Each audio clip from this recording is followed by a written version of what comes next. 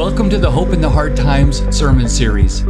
I preached this series of messages back in 2012 at the Metropolitan Bible Church, shortly after I'd gone through treatments for cancer. Now in 2020, as we face hard times related to the coronavirus, we at Heritage College and Seminary are re-releasing the sermon set, along with a companion study guide. As you dig deeper into God's Word, you will receive hope in the hard times. Well, I recently read the results of a survey that asked people this question. They said, how does going through hard times affect your eating habits? Okay? How does adversity affect your appetite? That's kind of what the survey was about. And I'm guessing the results won't surprise you a great deal. There was a small percentage, less than 10% of the people that responded to the survey that said that hard times don't have any effect on their eating habits. They just keep motoring along, doing what they've always doing, eating what they've always eaten. There was a larger percentage that said that hard times actually diminished their appetite. That they lost their appetite. They just weren't hungry. They didn't feel like eating anymore, and that was their response. But by far the largest segment of respondents said that hard times actually increased their appetite. Like they started eating more and they didn't necessarily eat better. The people that said they ate more kind of fell into two categories. One of the categories was that there were people who you might call nervous eaters. Like when they were under hard times, they just were mindlessly munching on food all the time. And then there was another segment that you might call emotional eaters. And that is when they were under stress, they went looking and they started loading up on comfort food, or often junk foods. So in other words, what they were saying was that hard times can sometimes have an adverse impact on our eating habits. Now, I'm guessing that's not a huge surprise to you. Probably most of us have kind of fallen off the wagon, as it were, on the healthy side of eating in the middle of hard times. But did you know that sometimes hard times have the exact opposite impact on people's eating habits? Sometimes going through hard times can actually cause a person to start eating much healthier. It can actually increase the level of consciousness and focus on eating the right things. Now, I could say that I experienced this. This past year, I've gone through some health challenges. And you know, those health challenges actually are a motivation to start eating in better ways. We had already been on a trajectory to try to eat well and eat healthy, but facing some significant health challenges took that to a new level. And as I started thinking about it over these past months, I realized that God was using hard times in my life to change my appetite. And not just on a physical level, not just on a food level. I started realizing that He was working through these difficult things to actually bring about a change in my spiritual appetites.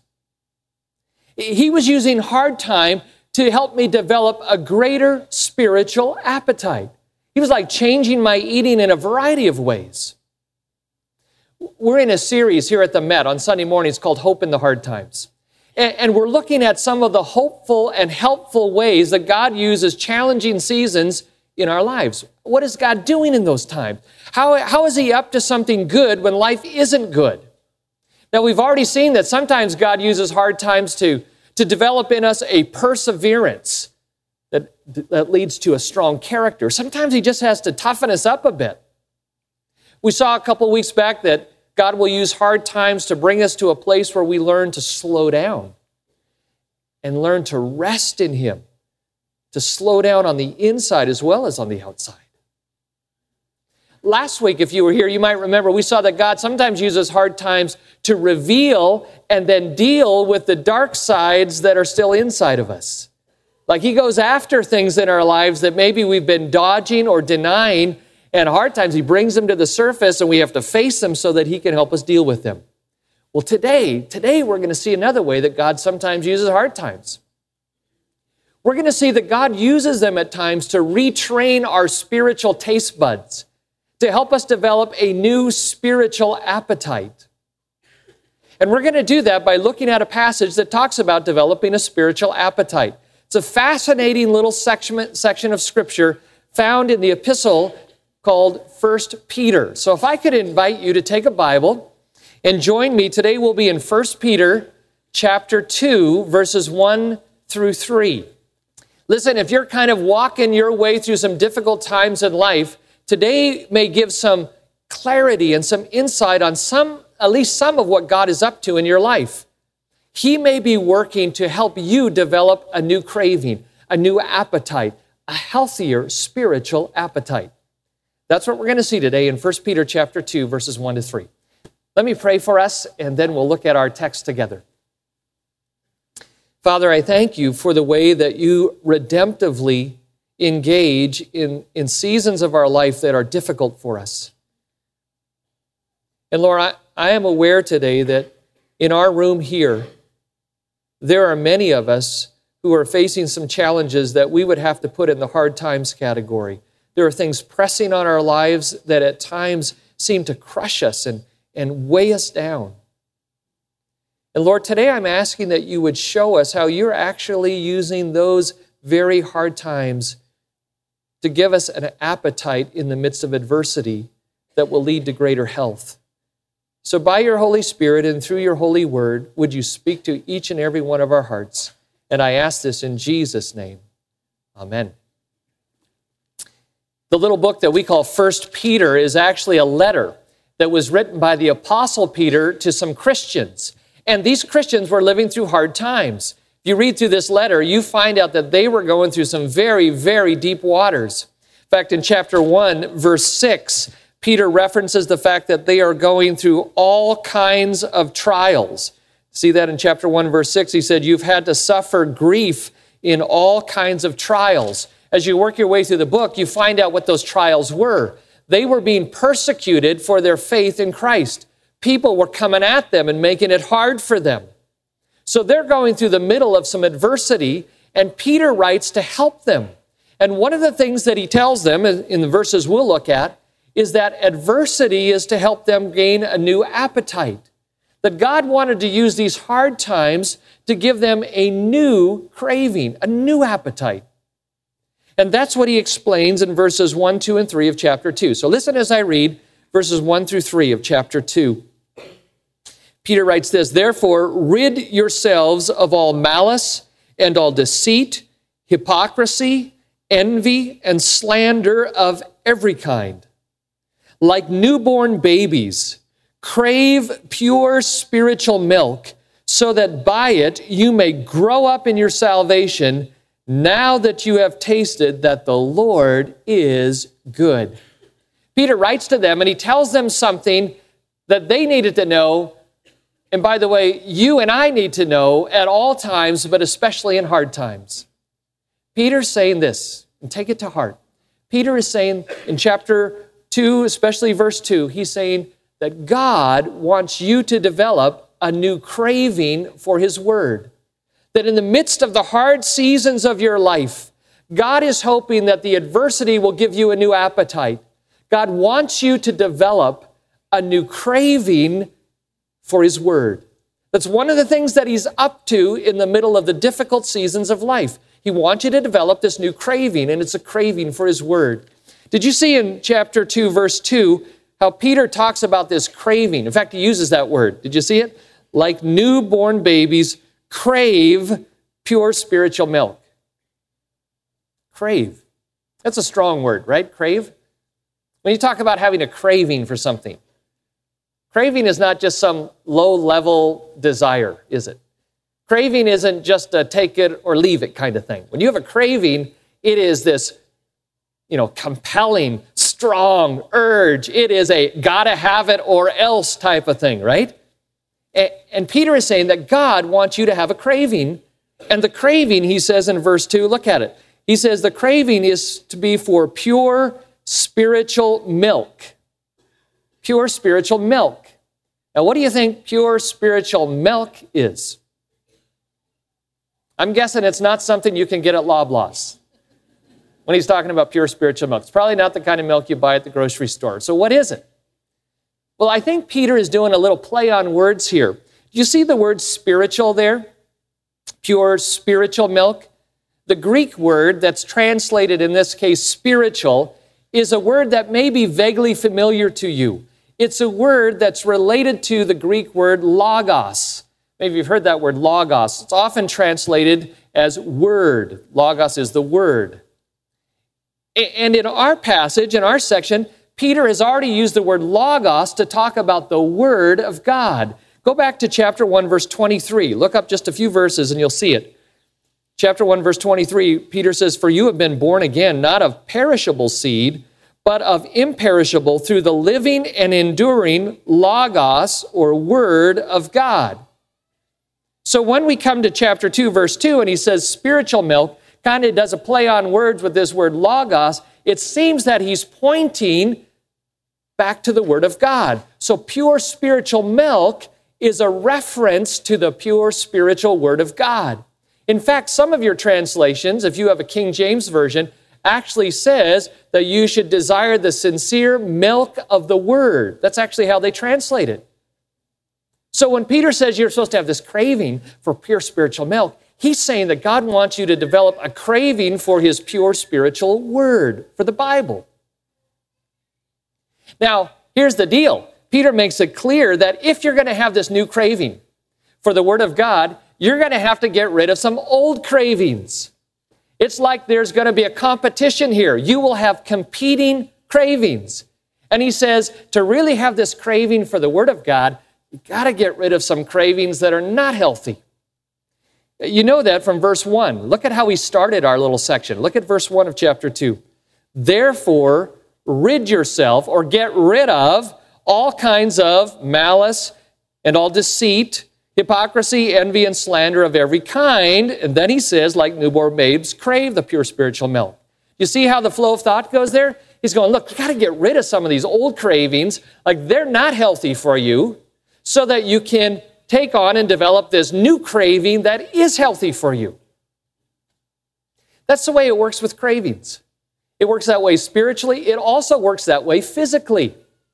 Like if you want to crave healthy food physically, you're probably going to have to deal with some unhealthy cravings that you already have.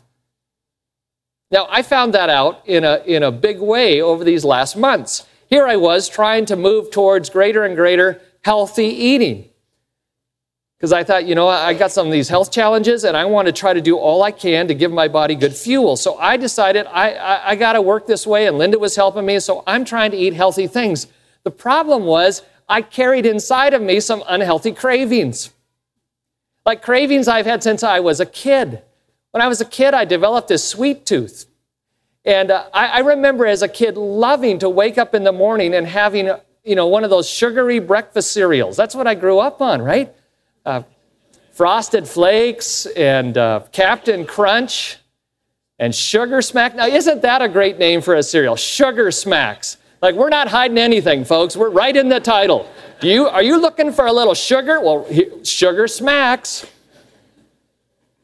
So I grew up eating those things. And when my mom would make me eat Raisin Bran, I would take teaspoons of granulated white sugar and sprinkle on it because that stuff wasn't nearly sweet enough. And I'd work my way through those cardboard flakes until I got to the bottom where the milk was with all the dissolved sugar, and then I could drink that down. So I had this sweet tooth. I not only loved that, I loved Coca-Cola. Have a Coke and a smile, right? And so I grew up drinking that stuff, and my mom made these killer chocolate chip cookies. And so I grew up with some cravings. And then I came to Canada and found Tim Hortons, Canadian maple donuts in the winter, ice caps in the summer. Like, what more could you want? So I had some of these cravings that were pretty deep and long-standing, and here I am trying to have a new craving, and I'm realizing I got to deal with some old cravings. Now, Peter is saying that's the way it works spiritually. Verse 2, he says you want to have this new craving for pure spiritual milk, but verse 1, he says if you're going to do that, you got to deal with some of your old cravings that maybe you've had for a long time. Look at them. Here's some of the things he says. You've been used to kind of wolfing these things down. You've been loading up on this stuff for a while, and now it actually tastes good to you. You've acquired a taste for these things, but you got to get rid of them. Look what he says in verse 1. Rid yourself And then he lists some of the things that we can actually develop kind of a perverse craving for. He says, rid yourself of all malice. In other words, he says, some of you have been fueling your soul on this slow-cooking, boiling stew of malice, anger, hatred. Like you've been fueling yourself with that for a long time. That's got to go. Get rid of malice. The next one he says is all deceit. It's like you've gotten into the habit, he says, of maybe spicing up your stories with a dollop of deceit. Just got to make it a little better. Exaggerate a little bit. Maybe hide some things, dodge some things. He's going, that's a thing you're used to. You got to go. And then after deceit, he says hypocrisy. Some of you have been pretty used to hoisting a pint of hypocrisy and putting that thing down. It goes down easy and it goes down smooth. And he's saying, listen, that's something that's going to have to go. After hypocrisy, he says envy. Some of you have been indulging in guilty pleasures, the secret guilty pleasure of tasting envy, where you sit and you envy people who seem to have life a lot better than you do. He says that's not helping you. That is not healthy. And then after envy, he says, and slander of every kind. He says, some of you have gotten so used to kind of consuming gossip and slander that you feed on it. Whether it's the slander and gossip about celebrities that are printed in the tabloids there at the grocery checkout, the latest on Brad and Angelina or whoever it is, or whether it's the gossip and slander about coworkers, kind of somebody whispers near the water cooler, hey, did you hear about? And he says, some of you have just got, you have a hunger, a craving for these things, and those cravings are going to compete with a new craving. Now listen, one of the ways that God helps us change cravings is by allowing us to go through hard times. One of the redemptive things about hard times is that it can shake us and wake us and actually move us to change cravings. John Maxwell once said that people change when it hurts enough that they have to. So it was with me on the physical side, right? Suddenly I got this diagnosis of some serious health challenges, and suddenly I'm getting serious about saying, well, you know what? All that stuff that I liked, it's not good for me right now. And all of a sudden I was able to start making some changes. What was it that brought it about? It was the hard times. And spiritually, that's the way it is sometimes with us. We're going along and we know we're indulging in some of these cravings that aren't good for us, but we're not really serious about dealing with them until the bottom falls out of life and suddenly we start saying, okay, God, what is it that you want to say to me? Well, one of the things he wants to say to you in the midst of adversity is he wants you to change your appetite. Peter is saying there in verse 2 that God wants you to develop a new craving for his word. Now, you may hear all that and say, listen, developing a new craving for God's word is not an easy thing. It's not an easy thing for me, you might say. I mean, just like it's hard to teach old dogs new tricks, it's hard to teach old taste buds new cravings. How does a person go about developing a new craving for God's word? How's that going to happen? Well, Peter tells you in verse 2 some good news. He tells you that if you're a Christian, God has actually built this new craving into your heart. In fact, this new craving is one of the evidences that you've become a Christian. Look with me again at verse 2, chapter 2, verse 2. Here's some good news.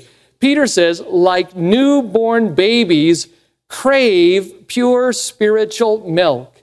You know what he's saying there? He's comparing the Christian to a newborn who craves physical milk. And Peter is saying this, and this is an encouraging thing to me, and I hope it is to you. Peter's saying, yes, God wants you to develop a new craving for his word, right? We've seen that. But now he's saying this, a new craving is evidence of your new birth.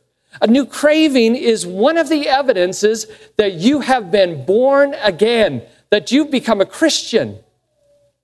God's built this into you, and this new craving will actually be one of the indicators that lets you know that there is new life. See, Peter compares a Christian here to a baby, to a newborn baby. And he says, hey, just like a newborn baby craves physical milk, so one of the signs of life in a newborn Christian is that he or she will crave spiritual milk. Now, moms, those of you who are moms here, you know this. You know this. Our church is flooded with little babies right now. It's wonderful. You go into the nursery, and it's lots of babies. And some of you are, you're part of the contribution to all the little babies there, and you've got your own little precious bundle. And some of you remember the days when you did. God has built into those babies, into a little baby. He's built in from the get-go a desire, a hunger, a craving for milk, to drink. It's a beautiful thing, actually. They call it, I think one of the things that they talk about, this kind of instinctive inclination for milk. They say a little baby has what they call a rooting instinct, instinct. Right? Have you ever noticed that? If you touch a little baby on the cheek, brand newborn, often it'll just open its mouth wide and start moving its head looking for the food source, right? There's something inside that's going, okay, I'm ready. Where's the food coming from? There's a craving there. Or if you touch the top of a baby's mouth when it's brand newborn, it starts to suck. Now later that will become a voluntary choice, but initially it's almost involuntary. There's this craving built in. And Peter is saying, hey, let that be a picture to you. When you become a Christian, one of the things God gives you is a new craving. And it's a craving for His truth. It's a craving for His word. It's a craving for Him. In fact, this craving is one of the evidences that you have been born again, that you've been reborn. Now, Peter has already talked about this idea of being born again. If you go back to verse 23 of chapter 1, you'll see it. Look at chapter 1, verse 23. This is where he brings up the whole image of being born again. He says, for you have been born again. You've been born again. In other words, he's saying when you become a Christian, it is such a radical thing. It is such a huge change. It's like starting all over. It's like being born a second time. Jesus used that same picture when he talked to Nicodemus. In John chapter 3, do you remember the story? Nicodemus is this seasoned, wizened, he's a religiously spiritual man, and he comes to talk to Jesus, and Jesus says to him, Nicodemus, you must be born again. And Nicodemus is a bit befuddled by that. He goes, what do you mean born again? I'm an old man. Can I once again re-enter my mother's womb now that I'm an old man? And Jesus says, no, Nicodemus, we're talking about being born of the Spirit. It's a spiritual rebirth. You see, a Christian is somebody who has two birthdays. They have a physical birthday, and then they, later on in life, have a spiritual birthday where they are reborn. Well, how does that happen, you say? Well, look back at chapter 1, verse 23. Peter says that you're born again through the Word of God. Look at chapter 1, verse 23. For you have been born again, not of perishable seed, but of imperishable, through the living and enduring Word of God, the Logos of God. And then he goes on to talk about the Word of God, quoting from Isaiah chapter 40. He says, all men are like grass, and their glory is like the flower of the fields.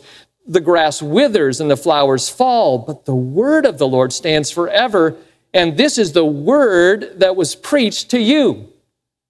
So Peter says, listen, if you're a Christian, you've been born again, and you were born again through the Word of God. You say, well, what does that mean? Well, I think it means simply this, that it's in the Word of God that you hear the message you need to believe in order to be reborn. In other words, it's the Word of God that tells you. It's in the Word of God that you learn that God loves you. Like you could go all your life just wondering if there is a God and how does He think about you. But the Word of God tells you that this God who created you loves you. And then the Word of God gives you some bad news. It tells you that though God loves you, you are separated from Him. Actually, the Word of God says you are spiritually dead. You're dead in your sins. Like you don't even have spiritual life going. But the Word of God tells you that Jesus came. He came to bring you back to God and to bring you back to life. And He did that by taking your sins on the cross and dying for them and then rising again from the dead. And now the Word of God tells you that when you put your faith in Jesus, it's like He gives you His Spirit and the Spirit makes you alive again. It's a rebirth. And one of the signs that you have had this happen, this rebirth, is that you start like a newborn baby, have this new craving. You've got a spiritual rooting instinct. You've got a spiritual sucking instinct. And suddenly you just are hungry for God, and you're hungry for His Word, and you want more. And that new craving is an evidence of new life. It's a new affection in you. In fact, that's what Jonathan Edwards called this new craving. He called it a new affection. Jonathan Edwards was a Puritan pastor who lived back in the 1700s. And a lot of people would argue that Jonathan Edwards is the greatest mind America's ever produced. I mean, he's like way up there in people's respect. Whether or not you believe him as a Christian, they respect him as a philosopher and a writer. Jonathan Edwards was a pastor, and he was involved in what historians call the Great Awakening. Back in the 1740s, they're swept across northern, kind of the New England states and into other parts of America, and then over in Great Britain, they're swept across a revival in religious interest. And people started coming and getting serious about God, and many of them started confessing their dark sides. They were going like, I got stuff in me. They humbled themselves, and they began to put faith in Christ and say, I need Jesus. And it was like shaking everybody, going, what's going on? Well, at the same time, a lot of people were making these steps towards Jesus. There was a lot of weird stuff happening too, under the name of religion. So some people were going, well, man, this seems kind of goofy and crazy. There's some people that are really hyped up, and how do you know what's bogus and what's true? So Jonathan Edwards wrote a book. He called it A Treatise on the Religious Affections, and he wrote it to help distinguish between true spirituality and counterfeit spirituality. And it's a long book, but here's kind of a summary of what he said. Catch this. Edwards said this, when you boil it down to it, one of the indicators of genuine conversion, of genuine spirituality, is the presence of a new affection. That's what he said, a new religious affection. Now, by affection, he didn't just mean emotions. He meant by affection something deeper. He called it an inclination of the soul that gives motivation to the will. Jonathan Edwards says when somebody is truly connected to God through Jesus, it's like something goes off and they have this deep-seated, lasting religious affection, this inclination of the heart that leads to a motivation of the will, and it shows that they have experienced new life. Now, Peter, in our text, would call that religious affection, he'd call it a new craving. And he'd say, listen, this new craving is an evidence of new life, of new birth. So here's how it comes down to you and me. I think it would be a good thing for each of us here to do a little testing of our own souls and to ask this question. Do I have evidence of a new craving for God, for His Word, for the things of God? Do I have that going on in me? Is there evidence in my soul that I have been born again, and like that little baby, I've got this new hunger? And it's a hunger for God, and it's a hunger for His Word. And if I honestly have to look in the mirror and say to myself, I don't have that at all,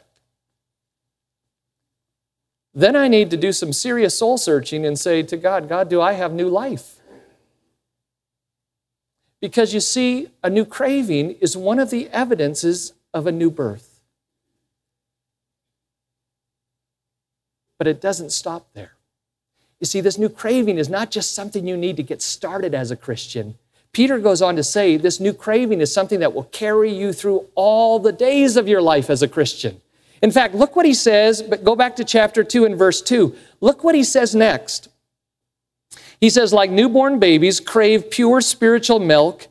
Now look what comes next. So that by the pure spiritual milk, you may grow up in your salvation. You may grow up in your salvation. Okay, there's a third thing we see. Yes, God wants you to develop a new spiritual craving, right? And this new craving is evidence of your new birth. But now Peter is saying this. A new craving is essential to your spiritual growth. This craving is something that's going to help you keep growing as a Christian. You keep craving and you keep growing. You keep craving and you keep growing. There's a link. In fact, he says, you grow up in your salvation. Look at it. Verse 2. so that by it you may grow up in your salvation. By craving and taking in God's word, the pure spiritual milk, you grow up as a Christian. Again, there's a parallel between physical growth and spiritual growth here, isn't there? Think of a newborn baby. Okay? You got a newborn baby. Are you happy if the baby is born and just stays in that condition? Stays that same size, that same weight? No. Parents are going, I want it to grow, I want it to eat, I want it to thrive. In fact, I read that a newborn baby typically doubles its birth weight in the first 4 to 6 months. So it's eating and it's growing. It doubles its birth weight. Aren't you glad you're not going to double your weight in the next 6 months? I don't know. Babies are happy. We're happy when a baby does it. And then they triple their weight by their first birthday. Like they're growing. They start on milk and pretty soon we're giving them solid foods and they're growing. And if they're not eating and if they're not growing, then parents and pediatricians start getting really nervous, right? You start hearing phrases like failure to thrive, and we start worrying like, how can we get them to eat and how can we get them to grow? Same thing is true spiritually. When you become a Christian, you're like a little baby, and it's a beautiful thing. But God doesn't want you to stay little. He wants you to grow up. You say, well, how do I grow up? Well, Peter says, you grow up in your salvation by continuing to crave and take in the Word of God. It's how you grow, and you grow up. And this craving, which leads to growing, lasts your whole lifetime. Because get this, you never outgrow the craving for God's Word, because as a Christian, you never stop growing till you go home to be with the Lord. I got a beautiful picture of that recently. There's a man who was a part of the Metz church family for many, many years. Some of you will know the name Len Percival. Len Percival was a dear guy. What I remember about Len is he was like the only guy at the Met that said amen out loud during the sermons. Like you'd be preaching away and all of a sudden you'd hear one guy going, amen. Len's here again. So he just loved the Lord. Well, Len is now in his sunset years and he is in a care home here in Ottawa, and he can't get out very much. And my son Ryan, who's an intern here, went to visit Len. He goes out to see him, and the last time he was out there, he called me on his cell phone and said, hey, Dad, do you have time to talk to Len? And I said, I'd love to talk to Len. So I get on, and Len's voice is still strong. And he's saying, hi there, Pastor, and we're talking for a while. And when Ryan got home that night, he said to me, hey, Dad, Len has almost lost his eyesight. Can't see it almost at all. But he's not lost his appetite for the Word of God. Ryan told me that Len has this little setup where he has a kind of a scanning machine, and he takes his Bible and he puts it face down on the machine, and then it scans line at a time and puts it on a computer monitor with the font like size 1,000,000 so that he can see one line of text at a time. So get that. Here's a man who's in his senior years, who doesn't have hardly any eyesight, who has probably every excuse to go, you know what, me reading the Word of God, it's not going to happen. But he's got this craving. And so there he is, putting his Bible on the scanner and reading one line at a time. And I hear that and I just go, man, I hope I'm like that. I hope I get to be like Len when I grow up someday, because there's a guy who's not lost the craving, and get this, he's not lost the growing. He's still growing as a believer. So let me ask you, are you growing right now as a Christian? Do you feel like you're still moving forward, or are you kind of stuck at a baby stage? Well, Peter says in chapter 2, verse 2, that you got to keep craving the pure spiritual milk so that you may grow up in your salvation. See, God wants you to develop a new craving. The new craving is evidence of your new birth, and the new craving is essential to your spiritual growth. Now, you may hear all of this and go, okay, I'm getting that. How does a person get stronger with their craving? Because maybe you're saying, my craving is not as strong as it should be. My craving for God's Word and truth, it's not where I'd like it to be. How does a person develop more of a craving? And I say to you, well, Peter tells you how in verse 3. Look at how he ends our section. In verse 3, he tells you how you strengthen the craving. I'll read it in verse 2 and then follow as we get to verse 3. He says, like newborn babies, crave pure spiritual milk so that by it you may grow up in your salvation now that you have tasted that the Lord is good. Did you get that? Now that you've tasted that the Lord is good. Here's what he's saying. A new craving is strengthened by tasting God's goodness. The way you strengthen this craving is by tasting God's goodness. He says, now that you've tasted, you've already tasted it, he said. You've gotten a taste of God's goodness, and the taste of his goodness should strengthen the craving for more. See the little phrase there, now that you have tasted that the Lord is good? It's actually a reference to an Old Testament verse, Psalm 34, verse 8. Oh, taste and see that the Lord is good. Peter's going, once you get a taste of that, once you get a little taste of God's goodness, it will help strengthen that craving. Get more of a taste, it will strengthen more of the craving. See, here's the secret of developing a craving for God's word. You got to taste God's goodness in it. Here's the secret of dealing with some of the old cravings in your life that you think, I don't know how to get rid of the old cravings. You need to replace them with something that you find as good. It works that way physically, it works that way spiritually. Physically, it happened. I mentioned earlier today that I have this love for Coca-Cola. And in fact, in our house, our whole basement is decorated with Coca-Cola memorabilia. So maybe we took this thing a little over the top. But anyway, I like that ice cold Coca-Cola. And so when I was diagnosed with cancer, I started hearing that sugar is not necessarily something you want to load up on if you're trying to fight off cancer. Some nutritionists would actually say that sugar feeds cancer. So I thought, wow, Coca-Cola, I know there's quite a bit of sugar in that stuff. And over the years, I knew that. Over the years, people had kind of rained on my Coca-Cola parade by telling me, did you know that if you put a nail in a cup of Coca-Cola and leave it there for 48 hours, it will corrode and dissolve the nail? I'd kind of go, okay, yeah, I've heard that before. And then they'd say, did you know that there's the equivalent of 8 or 9 or 10 teaspoons of sugar in every can? I'd say, yeah, I know that, but I really like the taste of this stuff. So I thought, now that I'm going to try to wean myself off this is going to be tough. But you know what? It didn't turn out to be as hard as I thought. I got to be honest, full disclosure, I still like the taste of Coca-Cola. But you know what I found? God has created enough stuff in his world that's in the good list that is sweet enough for my little sweet tooth. Honey and maple syrup. And then I found this stuff called agave nectar that's made out of a cactus, but it's really good. But best of all, I kind of really got into fruit smoothies. You put a bunch of fruit in the blender and a little fruit juice and blend it up, and suddenly I tasted and it was good. And all of a sudden I found, I wasn't missing that Coca-Cola nearly as much because I had something that I was not just tolerating, I was enjoying. And that's the way God wants it to be with your spiritual craving. Look, he's not asking you to have spoonfuls of castor oil or something and kind of say, well, okay, God, if this is healthy, I'll put it down. He's saying, no, taste and see that the Lord is good.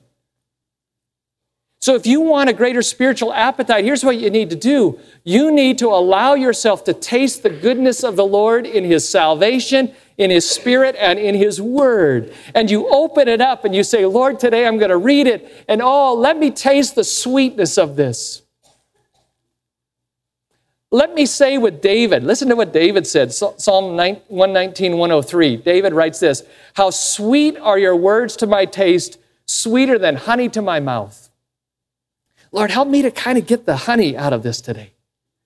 And then you start reading and you study and you ask God to help you taste the sweetness of it.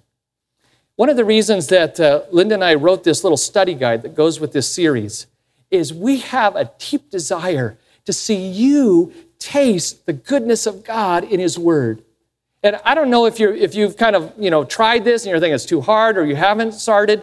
Listen, if you're not reading scripture regularly, get one of these. We still have them at the Welcome Center. And then open it up this week. I think it's chapter 5 or chapter 6.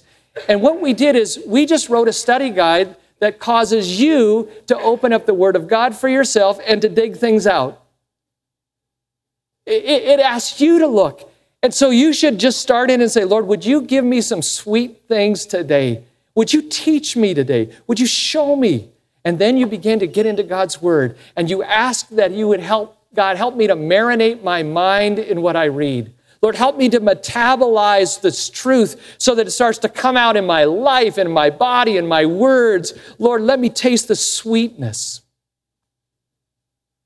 Let me get to the place where I can say with King David, how sweet are your words to my taste, sweeter than honey to my mouth.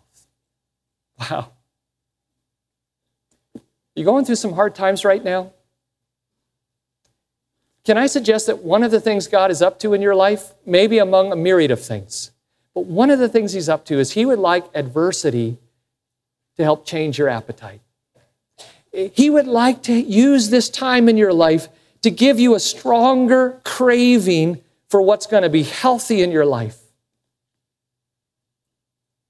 So will you let Him do it? Will you say to Him, Lord, in the middle of this season of my life, I don't necessarily feel like opening this up. I just feel like nothing, but I need something good. I need something sweet. I need something that will satisfy and stabilize my life. And I can tell you, this book will do it for you. Over these last months, the Scriptures have become more and more precious to me. I know my wife Linda would say the same thing. And you know why? It's because more and more I have tasted and seen the Lord is good. And if good can come out of hard, then God is up to something good, even when life isn't. Let's pray. Father, this morning, I pray with fervency, Lord, that for some of my friends here today, some of my brothers and sisters who would have to admit that the craving they have for you and your word is just kind of minimal right now, I'm praying that you would stir up within us what you planted in us when we were first born again, and that you would cause us to desire, to hunger for you and for the life-giving truth of your word. And may we be able to say with David, how sweet are your words to my taste, sweeter than honey to my mouth. Lord, teach us. We bring you ourselves. We bring you what we have. We come to you. Lord, meet us here, we pray, in Jesus' name. Amen.